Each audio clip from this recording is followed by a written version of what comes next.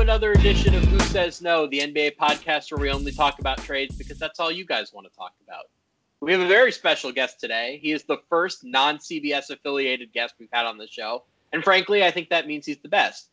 Ryan Blackburn from Denver Stiffs. Ryan, how does it feel to be the best NBA writer on earth that is not affiliated with CBS? Oh, Sam, it's great. I knew I had earned that title as soon as I asked and answered yes for this podcast. So I genuinely appreciate the compliment. Denver's been off to a really interesting start. So it's I'm not surprised that you started with me. Yeah, so the basic premise here that we're going to get into is something that Colin and I have talked a lot about in regards to James Harden, is that there isn't a good offer on the table at the moment, but somebody was going to always get desperate. And maybe 4 or 5 days ago, it looked like Denver might be that team, starting 1-4, coming off of a Western Conference Finals berth. That is typically a recipe for panic. Things have gotten better since, and we'll get into the why of it all. But you're right. It's been a weird start. I think that's the right way to put it. It's not the start that they expected. So before we get into specifics, just 7 games into the season now, how do you feel? Coming back to normal a little bit, it was a little bit jarring to see Denver struggle in crunch time a couple times. They've had some bad luck going into a lot of these games where teams are just shooting the lights out from 3 against them. They're allowing good shots, they're allowing the shots that you want them to allow. It's just the teams are shooting an absurd percentage against them on defense. But the offense is where I expected it to be. Nikola Jokic is unbelievable. Jamal Murray is unbelievable. Those guys continue to impress. We'll see what happens with Michael Porter Jr. when he comes back. He should be back on Thursday night. Yeah, I would go so far as to say that if Denver was 5-2 instead of 3-4, which is very, very attainable, Jokic would be the MVP favorite right now. Like, statistically speaking, what he's done is absolutely incredible. But you're right, the defense is the issue, which is kind of what I want to get into. The big elephant in the room here is that the defense is generally fine with Porter off of the floor. They're giving up 109.9 points per 100. And then with Porter on the floor, it's 122.8. So that's a pretty big gap. Clearly, there's a defensive issue here when you have Jokic, Murray, and Porter on the floor. That's 3, at the very least, let's say, below average defenders. So what are you seeing defensively with Porter right now? Because of the 3, he's the least important at this moment. Yeah, I think it might be a little bit of an overreaction to point the defensive issues to him. I think the Nuggets, over the course of these past few games, they've played without Porter for the last 3. And we've seen their defense go into shambles on several occasions. It's not just a Porter issue per se. Like, all of their personnel has certain questions about them that you definitely think about. Paul Millsap is not the mobile, do-it-all defensive power forward that he once was. Gary Harris has been a little bit lackadaisical on a lot of these plays, and Will Barton has also had his moments and issues. I think the best 2 players on the defensive end so far this year have been Jamal Murray and Nikola Jokic in the starting lineup. So that is something that I'm sure not a lot of people would expect to hear. I tend not to overreact to the defense over the course of the first 7 games of the year, and I think that it's so early when you think about who Porter is with this team, what they expect him to be going forward next to Jamal Murray, next to Nikola Jokic. It's going to be a work in progress, and it was always going to be a work in progress throughout the year. The defense will always be a concern, but I don't think it's necessarily because of Porter, because of anything. These guys are all new. It's a new team. They're trying to figure stuff out. So the big point in Porter's favor defensively is that they've just been really, really unlucky with him on the floor. With Porter in the game, opponents are shooting 47% on threes. That's not remotely sustainable. That's not something that he is responsible for. That's just random shooting luck. And when he's off, it's 36.3, which is roughly league average. Now, you could talk me into Denver maybe giving up a few more threes or a little bit of a higher percentage than normal teams, just given the way that their defense is built. But 47% is not sustainable. The question here is, just about the long term, is Porter an F on defense? I think the answer is no. Is he an A on defense? I think the answer is probably no. The range is probably somewhere from like a D to a B. And the question of where he lands on that spectrum, I think, is even more important than the offense. Because no matter what, and we're seeing this right now, they're going to be fine on offense. I believe they're 4th through 7 games. If you have Jokic and Murray, that's not a great offensive supporting cast beyond them. Porter, you're right, has missed the past couple of games. They don't have too much shooting. There's Will Barton is not at 100% clearly. Gary Harris has not played offense in 2 years, but it doesn't matter because you have Jokic and Murray, and having Jokic and Murray means you're going to have a very good offense. So the question now is, over the long haul, if Porter is your third guy, you're probably not going to be a very good defensive team. So the question is, would you rather be the best offense in the NBA and maybe at best like the 15th best defense? Or would you rather trade Porter for some either depth or a high-end defensive player or something and maybe go for more balance where you're like fourth on offense and ninth in defense? So basically what I'm getting at right now is it's obviously too early to say anything definitive. What's the temperature in Denver right now? Is there confidence that Porter is the third guy? Is there really a strong desire to swap him in for somebody who plays defense? What's going through your mind right now? I'd say that the temperature is pretty tepid. It's definitely not hot in terms of trying to get a new solution in there. James Harden has come up obviously in trade rumors, and most Nuggets fans, I'd say probably 90% of Nuggets fans are vastly against that trade for a lot of different reasons, but we'll get to that. I know that. But Porter he's probably the person that most fans will point to when they say, okay, hey, you can't necessarily have a great defense with this guy on the floor. Well, people said that with Jokic. People said that with Murray. People said that with all of these guys that, hey, at one point in their career, they didn't play defense, and then they did, and then they grew up. And Jokic has had a massive glow up in terms of his effectiveness on that end, in terms of his impact, his knowledge, his ability to move his feet on the perimeter. He's done a really good job of improving. And there was a time where people were calling him the worst defensive center in the NBA. So I tend to think that Porter, as he gets his head on straight, as he continues to learn the NBA game, as he continues to see things, he'll be able to improve from that perspective. And once you see somebody that you know that can improve, you start to look at the other end of the floor and you start to think, okay, how many teams in the NBA can guard a core that features Jamal Murray, Nikola Jokic, and Michael Porter Jr.? Three players, three vastly different skill sets, vastly different sizes. Porter has the ability to shoot contested threes and hit them with ease. Jokic, obviously, he does everything that you need. Murray has shown that he can do everything that you need from a ball handling and creation perspective on the perimeter. So I tend to like that identity a lot more, and surrounding those three with the necessary versatile defensive pieces to make it work.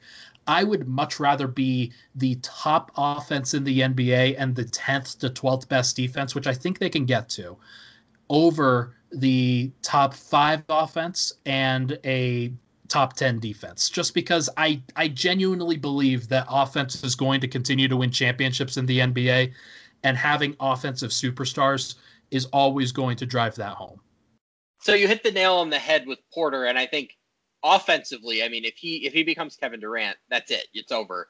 Denver wins 3-4 championships, however long. Yeah, like why are we even talking about it at that point? Like that, if you've got a guy like that, then there's no reason to really rush things. Like the Thunder traded James Harden. Like exactly. If they didn't, then we're talking about a different NBA past.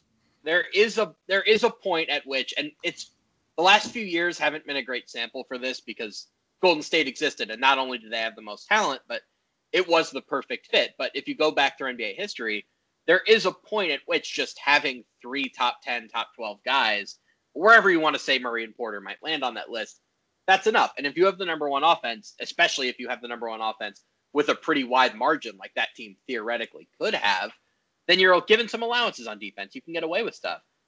But you mentioned James Harden, and that's a nice segue.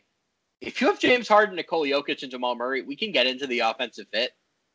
On paper, that's the most offensive talent any non-Warriors team has maybe ever had.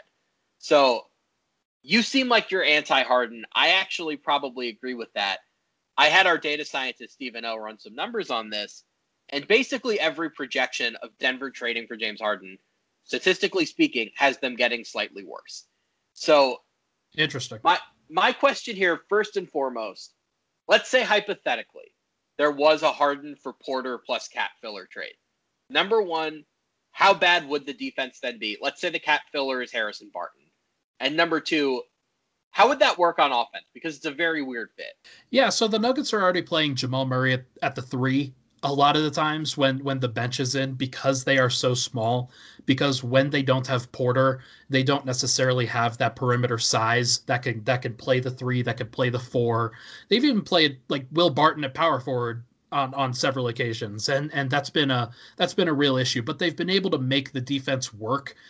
Uh, so when you talk about it through that scope, when you talk about it through that lens, I tend to think that they could make it work and it would be fine. I just don't want to. Like there's a lot of identity that the Nuggets have built up with the Murray Jokic pick and roll, the two-man game. Those guys, homegrown talents, they've grown together. They've got a great relationship and they pair well together. Now imagine throwing James Harden, the most ball dominant superstar that we've seen maybe ever. Like there's a lot of argument for that in that he does play his own beautiful brand of basketball. But how often is he going to be deferring to Murray? How often is he going to be deferring to Jokic and running the baseline cuts and the vertical cuts that they need to run, off ball movements, doing the things that you need to do to have things run? Would the offense be fine? Yeah. I'm not necessarily concerned about it because when, like you said, at a certain point, the talent threshold is just too high. But every little bit matters. Every little margin matters when you're talking about surrounding a core that doesn't necessarily play elite defense. And then you wouldn't have the necessary defensive personnel to really back them up. So I would be like, and I count Porter in that as well because he is one of the only guys with perimeter size that can really match up with some of these big wings, and he's had some good moments in the past. So I just don't like it, man. It's very anti-Nuggets, and a lot of people that want the Nuggets to do it are seeing this from the outside, and they just don't see the culture and the continuity that the Nuggets have built. That is their identity, and it shakes them to the core if they do it. I think it's one of those situations where you look at it on paper and say they have the most offensive talent in basketball. It's going to work in that it would be a top 5 offense. But I imagine you would look at it at the end of the season and think, wait a second. Why are they ranked 4th? Why are they ranked 5th? Because Absolutely. It's a really weird fit. Look at the team that just posted the best offensive efficiency in NBA history. It was Dallas with Luka and a billion shooters. Sometimes it is that simple. Fit can really overcome a lot of the talent concerns that teams go through. And like that Dallas offense was better than any of the Golden State offenses. Clearly it wasn't as talented. I have always described the Denver offense as an eat what you kill offense, right? Like it's very egalitarian and it's very much a meritocracy where if you do the movement off of the ball that you need to do, besides Porter is the only one that in his short stints has kind of been force-fed shots. For the most part, like that's an offense that really rewards movement and playing within the structure. And James Harden has not really done that since he's been with the Thunder. And just from a pure math standpoint, only one player can have the ball at one time. Any offense with Nikola Jokic wants Nikola Jokic to have the ball. What does Jokic do when Harden has the ball, right? He's not a great spot-up shooter. You can run pick and roll with him and Harden, but that's a bit more complicated than the Murray-Jokic pick and roll. I mean, when Harden runs pick and roll, it's generally for a lob threat, which isn't really Jokic's game. I think it's kind of a weird fit. And if you take Harris and Barton off of that team, are you looking at the 20th ranked defense, the 25th ranked defense? Like, certainly far below average. So I'm with you in that I wouldn't make that trade.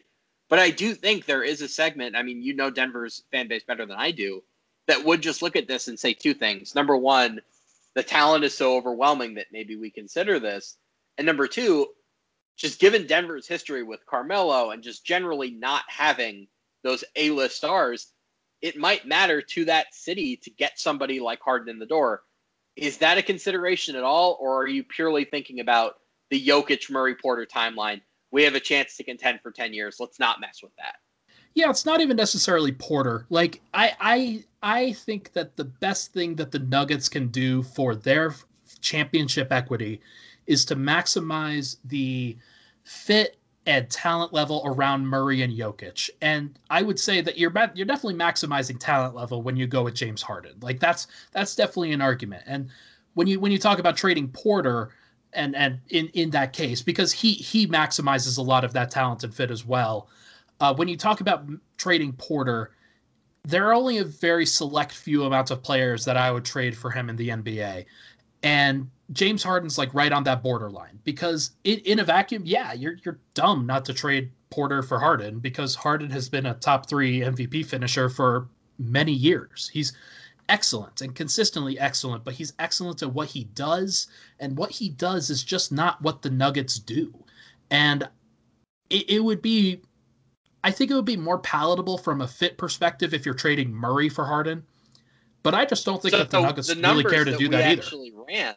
The numbers that we ran actually had the Nuggets better with Porter and Harden than with Murray and Harden because those two would be so redundant. Right. And it makes sense because they fill a very similar role. Murray isn't as ball dominant as Harden is, but you see the way that Jokic has really racked up the assists at the beginning of this year. A lot of those assists to Murray have been with Murray working in the DHO and also working cuts off ball. He's working that dance with Nikola Jokic. And I just don't see James Harden as being willing or able to do that at this stage in his career. Murray's 20. He's 23. He's going to turn 24 in February. Like, he has just a different set of legs than what James Harden does, and he carries the offense in very different ways. But it's with the ball in his hands, and I just think it takes a different set of skills, and I could see it working with him as like the main initiator in the pick and roll. But like you said, what does Jokic do? What does Porter do in those situations? Like, I don't want Porter to be relegated to a spot-up shooter. That doesn't seem like a great fit at all. Well, it's a waste. I mean, he's a very good shooter for somebody that does all of the other stuff that he can do, but he's not a very good shooter if you're asking him to be Kyle Korver or you're asking him to be JJ Redick. Like, he's not a 45% three-point shooter. He's not Kevin Durant, at least not yet. Well, but he might be. Like, we'll see. Well, we'll see. The upside of it, look, you could talk me into almost anything with him offensively, just given the skill set. If you told me he was the MVP in 3 years, I wouldn't dismiss that out of hand. I wouldn't call it likely. But I think there's also quite a bit of downside risk, right? Because right now, his trade value is so high based on the scoring early in the season and in the bubble. He clearly has a very troubling medical history. His personality is, let's just say, a little controversial. We don't know what he's going to be on defense. Is there any part of you that's worried about holding on to Porter too long and having his value disappear? Like, clearly Denver has 2 foundational superstars right now in Jokic and Murray. Is there any part of you that's thinking, like, I want to go the safest route possible, move Porter right now while his value is high for something that's a bit safer? Or are you just thinking the upside with Porter is so high we keep it? It seems like that's a conversation to have at a different time. I still want to see what this team looks like after a year of this experiment. I think that Porter's going to come back into the starting lineup and they're going to shred offensively, and they're probably going to improve incrementally on defense. And we're going to see that over the course of the year. And as Porter becomes more consistent within his role, I think we're going to find out whether he's more comfortable, if he's okay with being the third option when those two are out there, or if he's not comfortable with that and he wants to be a first option or second option, or, well, definitely first option. He has the talent to do that. I keep bringing up the comparison to the OKC Big Three because I think it really is the most apt. You had Westbrook and Durant, who really established themselves early as incredible, important pieces for OKC in their starting lineup. And then you had Harden, who probably should have been starting that entire time, let's be honest, but Scott Brooks never did. And he came off the bench. He won Sixth Man of the Year. He was clearly very talented. He deserved to play a lot more than he did.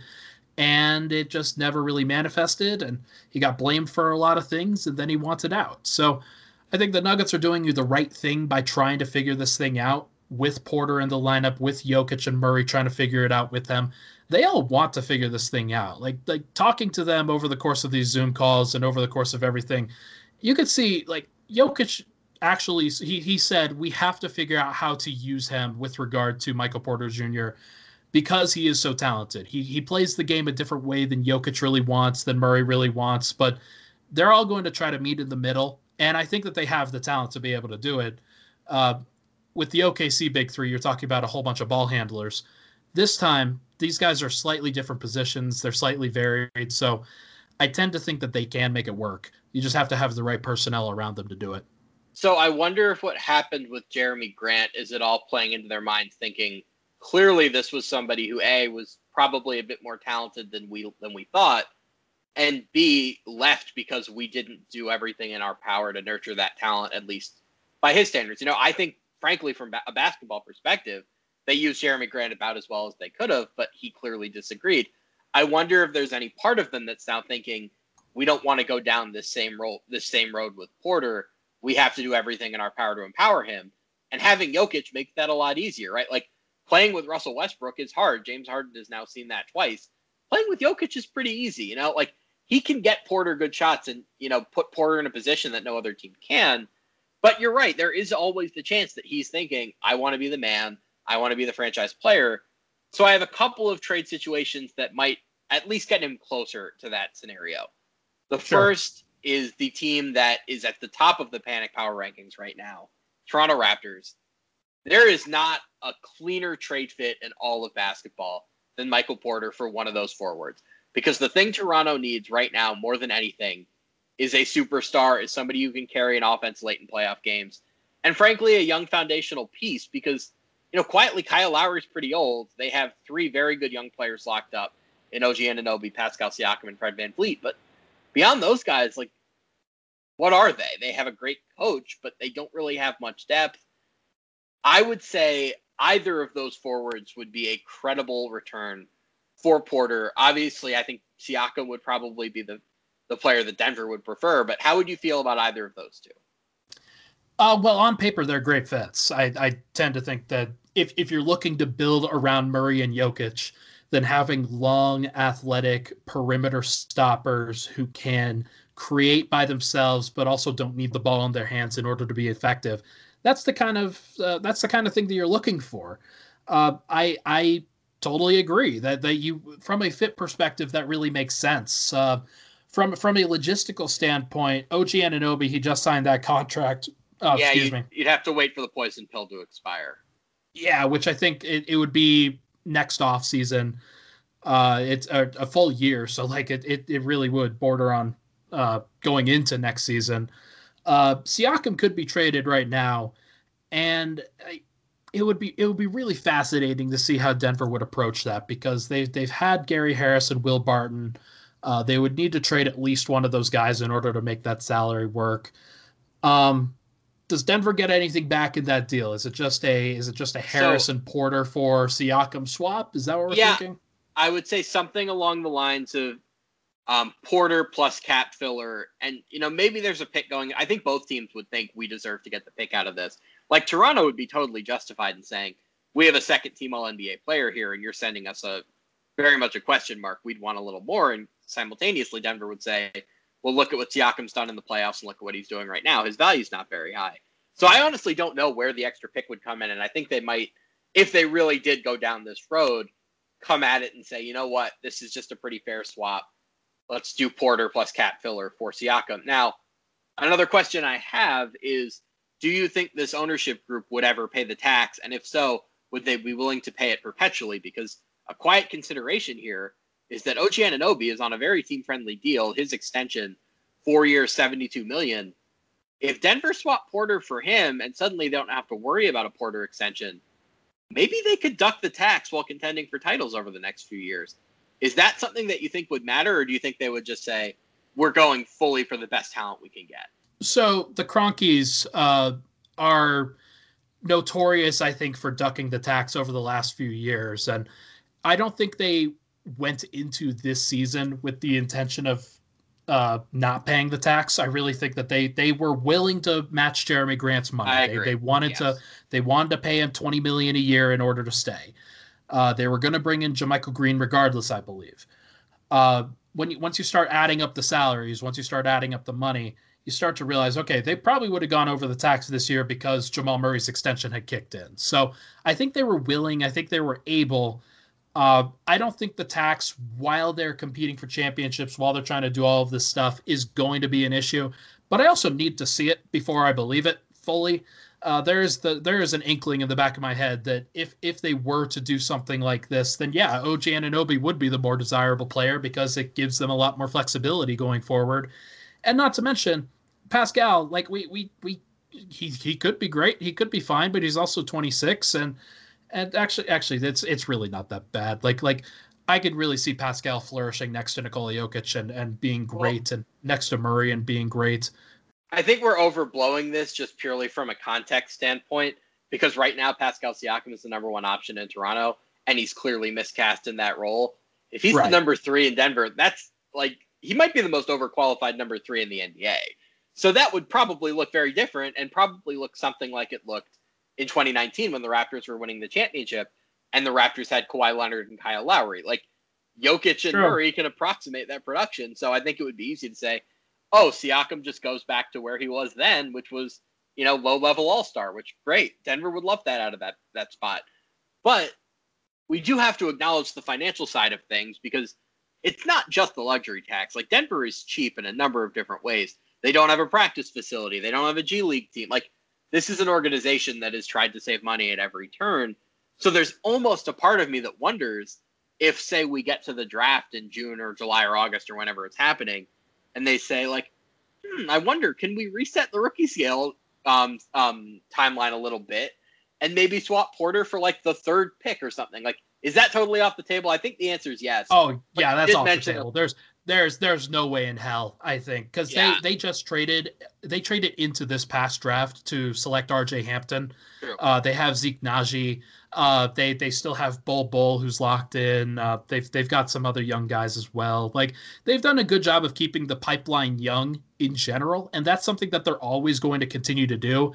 But they know that they're going to have to pay the piper at some point. Like Michael Porter Jr. is a player that they want, and I was going to say about the Kroenkes, they wanted Michael Porter Jr. When the Nuggets came to them, when their front office came to them on draft night in 2018 and said, "Hey, we think that this is a possibility that this might happen." The Kroenkes were very on board. Josh Kroenke, University of Missouri guy. Michael Porter obviously went to Missouri. There is some connection there. The ownership group loves him. They want him to succeed. They want to give him every opportunity, and they'll pay him handsomely in order to do it. If they feel like, especially if he can be Kevin Durant, they're not going to cheap out on him. Like this isn't the OKC Thunder. They get it. I think that the cheapness factor is they've always paid for players. They've always made sure to pay for those guys when necessary, and especially when they're in a championship window. Throughout the 2000s, they were in the tax or close to it. They were capped out with Kenyon Martin's contract, J.R. Smith, Carmelo Anthony, Allen Iverson, guys like that, Marcus Camby. So like they've always paid for those types of guys. I don't think that they would have any concerns about paying for Michael Porter Jr. Yeah, I mean, what they've done really well over the last couple of years is really decide, okay, who are the core pieces? Who are the people that we absolutely need to keep? And who are the people that we're willing to jettison for the sake of maintaining some sense of long-term flexibility? Like, Right. I disagreed with them trading Malik Beasley and Juancho Hernangomez, but I get it in the grand scheme of things because you're going to be paying the tax in the semi-near future, whether it's next year or the year after.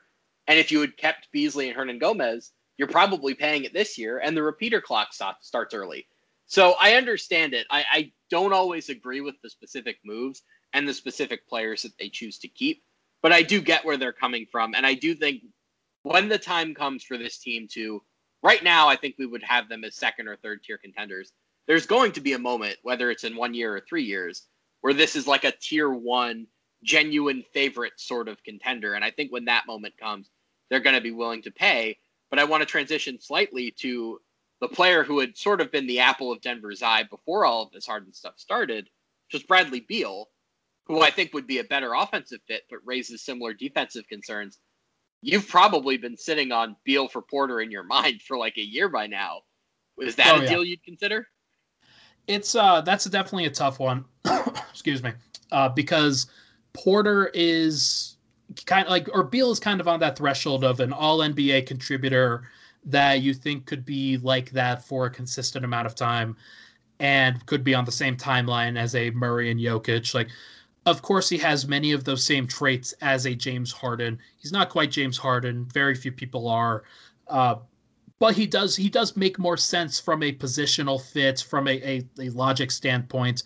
The fact that Jamal Murray has been defending his position really well bodes really well for a deal like that, where Murray would be asked to guard ones. Bradley Beal would be asked to guard twos. Maybe they could cross match on occasion, but those guys, I don't necessarily have the same defensive concerns there.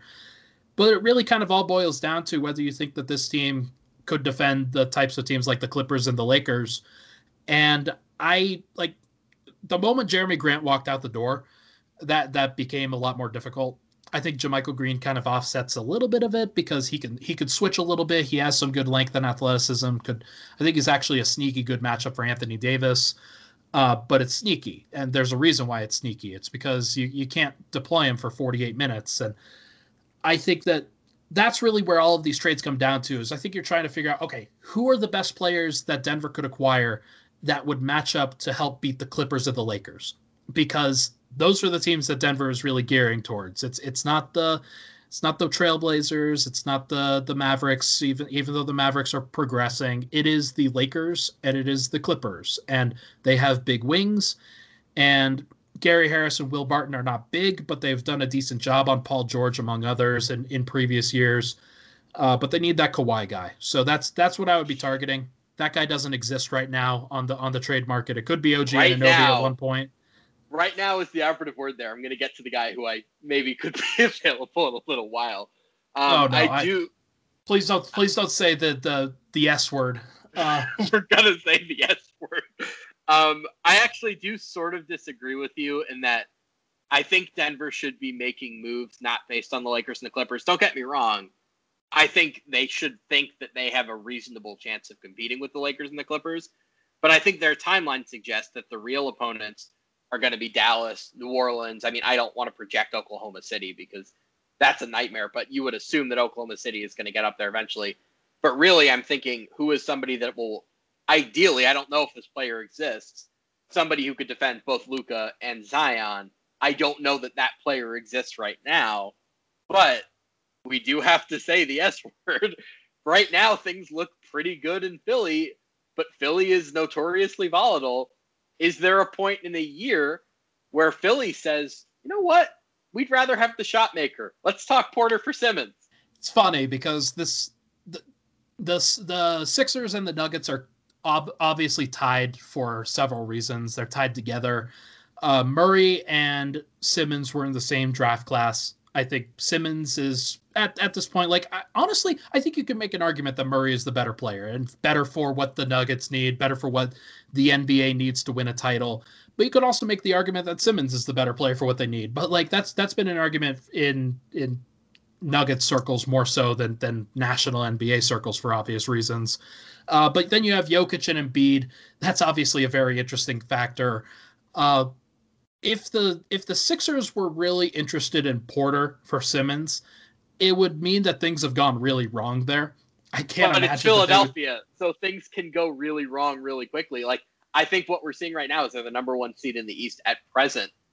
If they're the number one seed and lose in the second round, which seems like the likeliest outcome if they do keep up this regular season performance, right. I don't know. I'm just saying, I think it's like a non-zero possibility. Oh, I agree with you. I tend to think that Ben Simmons would have an even more difficult time in Denver as the third option than Porter would. And here's why. I tend to think that shooting is the most optimal thing you can do around Jokic, and shooting and cutting is the best combination if you're not the primary ball handler. Simmons can obviously make it work next to Jokic without a jump shot, but I tend to I get very concerned about what Denver does with Simmons if he's playing the short corner while Murray and Jokic are playing the two-man game to close a game. You don't want to see Ben Simmons in the short corner going forward as a superstar, as a guy that you traded your star small forward prospect for.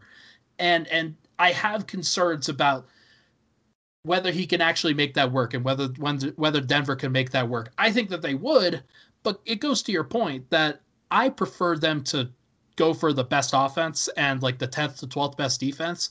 Simmons would help make them a top 10 defense for sure, but he takes them out of the top 3 for sure on offense.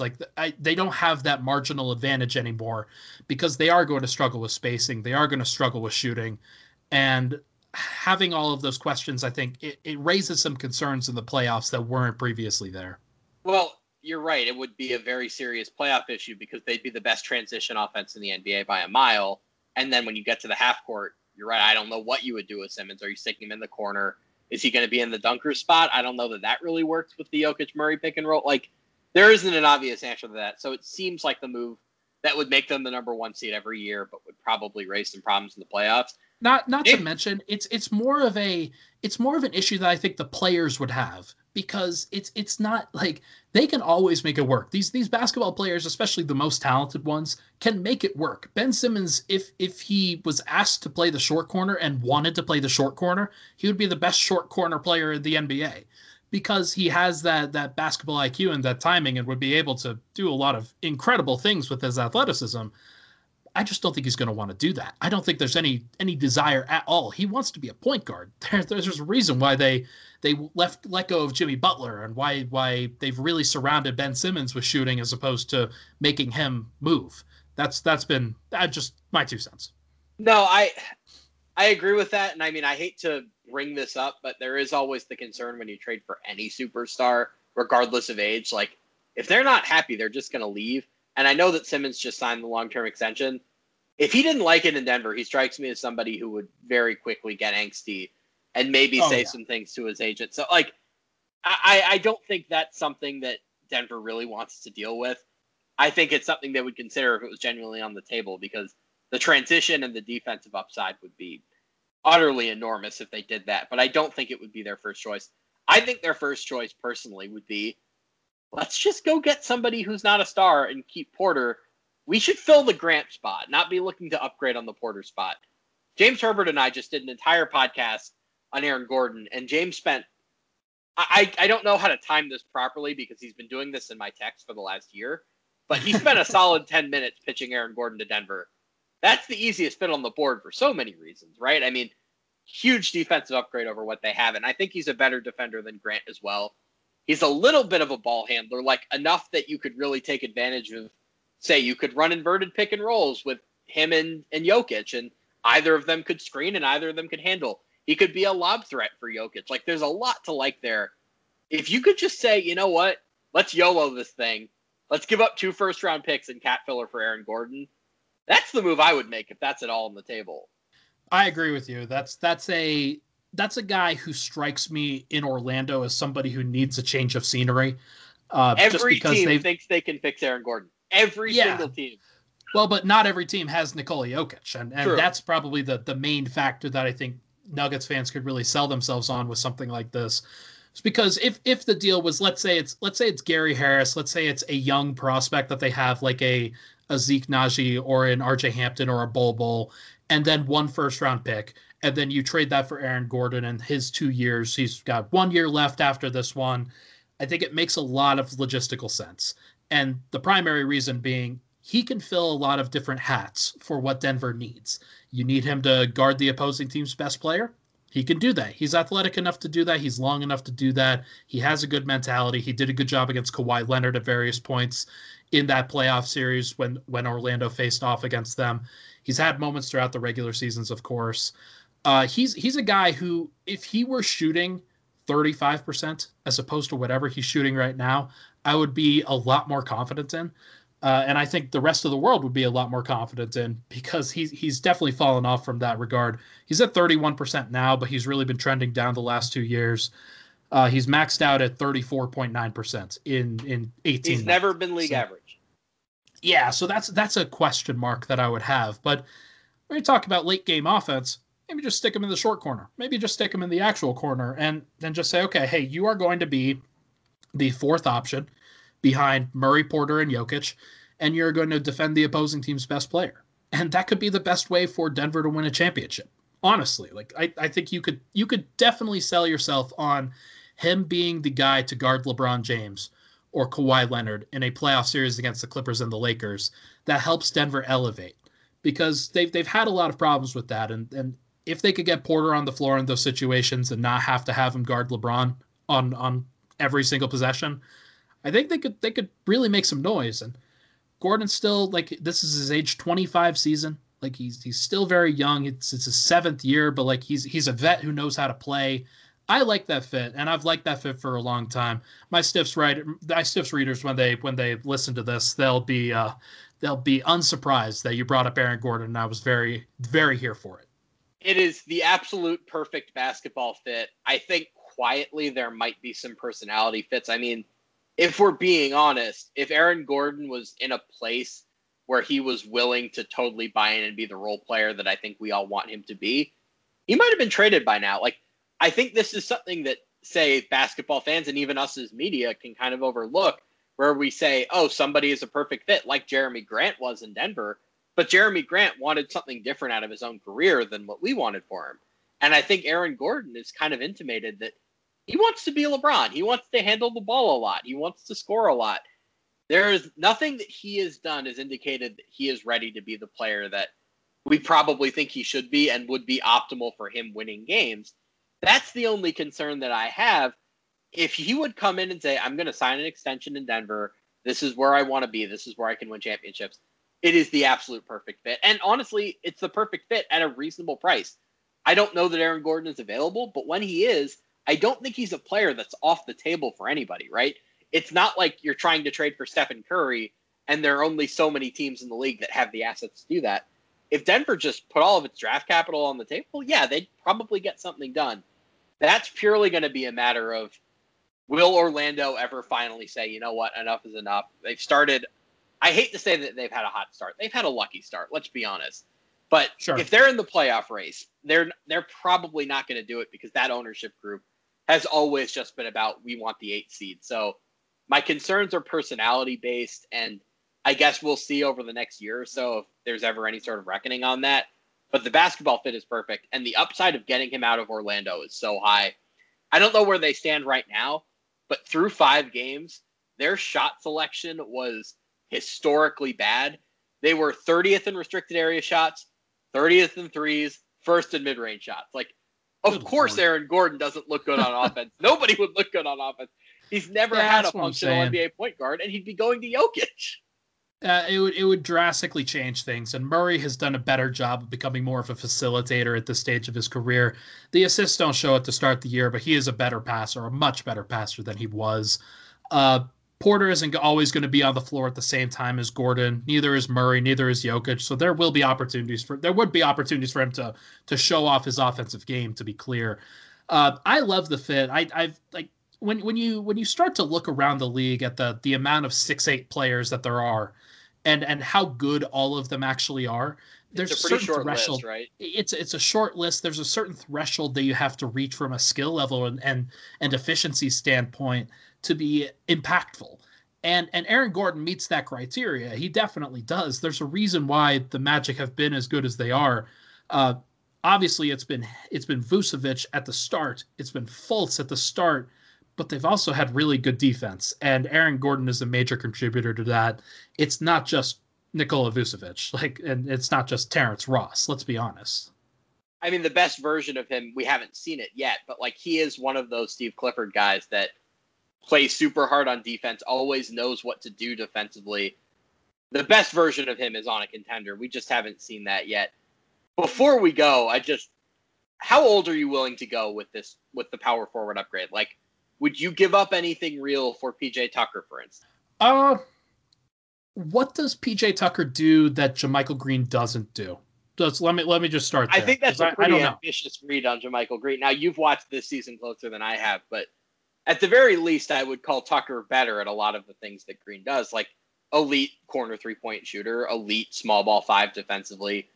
I think is probably a little better in man defense than Green is. Now, maybe you've watched Green more than I have. Maybe he's looked better so far this season than he has in the past, but I would at the very least call Tucker an upgrade. I don't know how serious of one. I would love to have Tucker on that team. He's not he's definitely not like JaMychal Green isn't perfect, but he has really impressed over the course of these last 3 games. He's been very, very good. 13 points, 5 rebounds. He's shot 61% from 3. Obviously, that's not going to continue. But when you talk about just the types of players that Denver needs and how much those players would ultimately play, I think that Denver has that spot filled reasonably well with Green. There's a reason why Clippers fans were very upset when Green departed, because he fills that role to a T, as either the traditional four that you need that can shoot, but also the stretch five who guards the opposing team's best player in the front court and just does a really good job with it. I've been really impressed with him, and I don't think of PJ Tucker as the guy that Denver would need. But it's never a bad thing to have a bunch of those guys that you trust, like especially if Denver's going to go up against the Lakers or the Clippers, where you've got a lot of big players and you've got a lot of physical guys that you could probably use some size for. So my issue with Tucker, aside from age, is, I mean, I haven't watched too much Houston so far this year, but I don't know. He's very used to playing in this Harden-centric universe where all you kind of have to do is stand in the corner. Usually we look at players and say, oh, if you're going from a no-motion offense to an all-motion offense, like that'll benefit you. I don't know how much movement PJ Tucker wants to do at this stage of his career.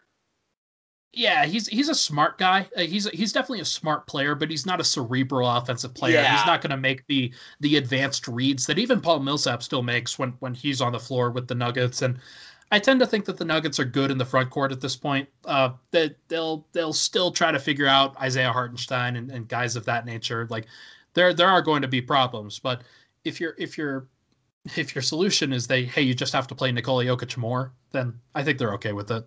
Especially in the playoffs. And I think this is a long-term issue more than it's a short-term issue. I don't think anybody in that Denver front office would weep if they got to the second round and lost to the Lakers again. Like, I don't think anybody is looking at this as a championship or bust season, which is why I don't think there was ever a point at which they would have become the desperate James Harden team in the way that, say, Toronto might or even Miami might, right? Like, Denver can look at this pretty comfortably and say there are always ebbs and flows to contention. You know, there were years where Dallas with Dirk was making the finals, and there were years where they were out in the first round. It's about the long term. It's not about doing anything right now. So that ultimately is why Tucker's probably off the table. If you're going to fill that slot, I think it has to be with somebody you can reasonably expect to be around for the long haul. Gordon is the first choice, but there are guys around the league, depending on how much Denver is willing to put up. But Ryan, I've taken up enough of your time as it is. Hopefully we're doing this again at the trade deadline when Denver is traded for Aaron Gordon. But, you know, with Orlando's track record, I think more realistically, he's going to spend his entire career there. And his children are going to play there, and so are his grandchildren. So, sadly, I don't know how realistic that is, but we can dream. Ryan, it was an absolute pleasure. Do you have anything you want to plug? You working on anything interesting? Nothing too major. There's been a lot of stuff in the country that I think everybody should just take time to read, take time to really take in what's going on around the United States right now. I'll have something up on Denver Stiffs about white privilege, though that's probably not necessarily the target audience for what everybody's going for now, but it's all good. Everybody should read that. Yeah, we'll I certainly hope so. But other than that, just follow my work at denverstiffs.com. We release a podcast every day of the week. I was saying weekdays, 5 days a week. That's what I mean. And just go Nuggets and just trying to figure that out. It's been great. And if you are looking for basketball content, seriously, go read Denver Stiffs. There are like 5 SB Nation sites that I read way more often than I probably should, just because of how good the writing is. Like, I don't need to know as much about the Nuggets as I probably do, but reading Denver Stiffs gets me there. Indy Cornrows is like that. There are a couple that are like that where I spend too much time on certain small market teams just because I love the SB Nation sites. So, Ryan, it was a pleasure. Go read Denver Stiffs, and we'll be back next week with Colin. Thanks, man.